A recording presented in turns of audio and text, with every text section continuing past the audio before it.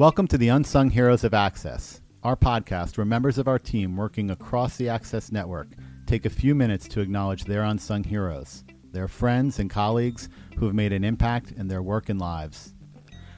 I'm Ron Calavito, President and CEO of Access Supports for Living, the Guidance Center of Westchester, New York Families for Autistic Children, and Meaningful New York.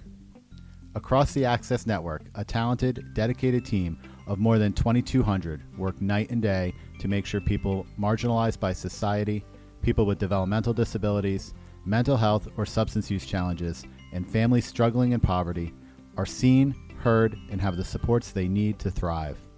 It's hard work, but it's work worth doing. We honor them here.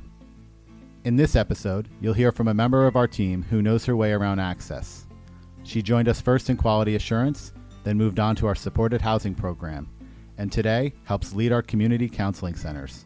Her unsung heroes may be surprised by the acknowledgement, but we're not. My name is Cathey Duryea. I am the Regional Director of Behavioral Health. I oversee our community mental health clinics as well as our 6 pros that are throughout Westchester, Dutchess, and Orange County. I have been at Access for about 4.5 years now. My unsung hero is a team. It is the customer experience representatives who sit at our front desks in the Union Clinic and the Grand Clinic on a daily basis. They are made up of Claudia Belinas, Christina Darian, Ambriana Farmer, Laura Arendt, and Onika Denny. They are just a wonderful team. I cannot say enough about them. They are the staff members that when the people come into our buildings at Union Street or at our Newburgh site, Grand, that are the first faces of our agency for Access Supports for Living. So when somebody comes in and they are a client of ours and they are in the middle of a crisis or they are experiencing an intense emotional response, this team are the ones that have to pivot automatically and start to de-escalate a crisis situation, try to problem solve what direction these clients need to go into.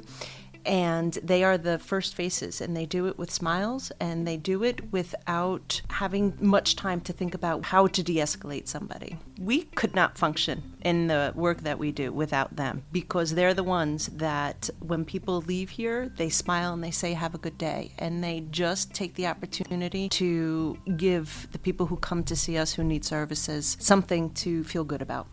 When they are faced with difficult situations, the first thing that they do is they want to help that person. And you can tell by how they approach their interactions with the people, trying to help problem solve when people come in through the door and they're not really sure what they're looking for. They ask such pivotal questions in such a caring and concerned way to want to get them there. And they are that first note. And when people are walking out the door after they've received those services, they always say, have a good night, have a good day, thank you for coming.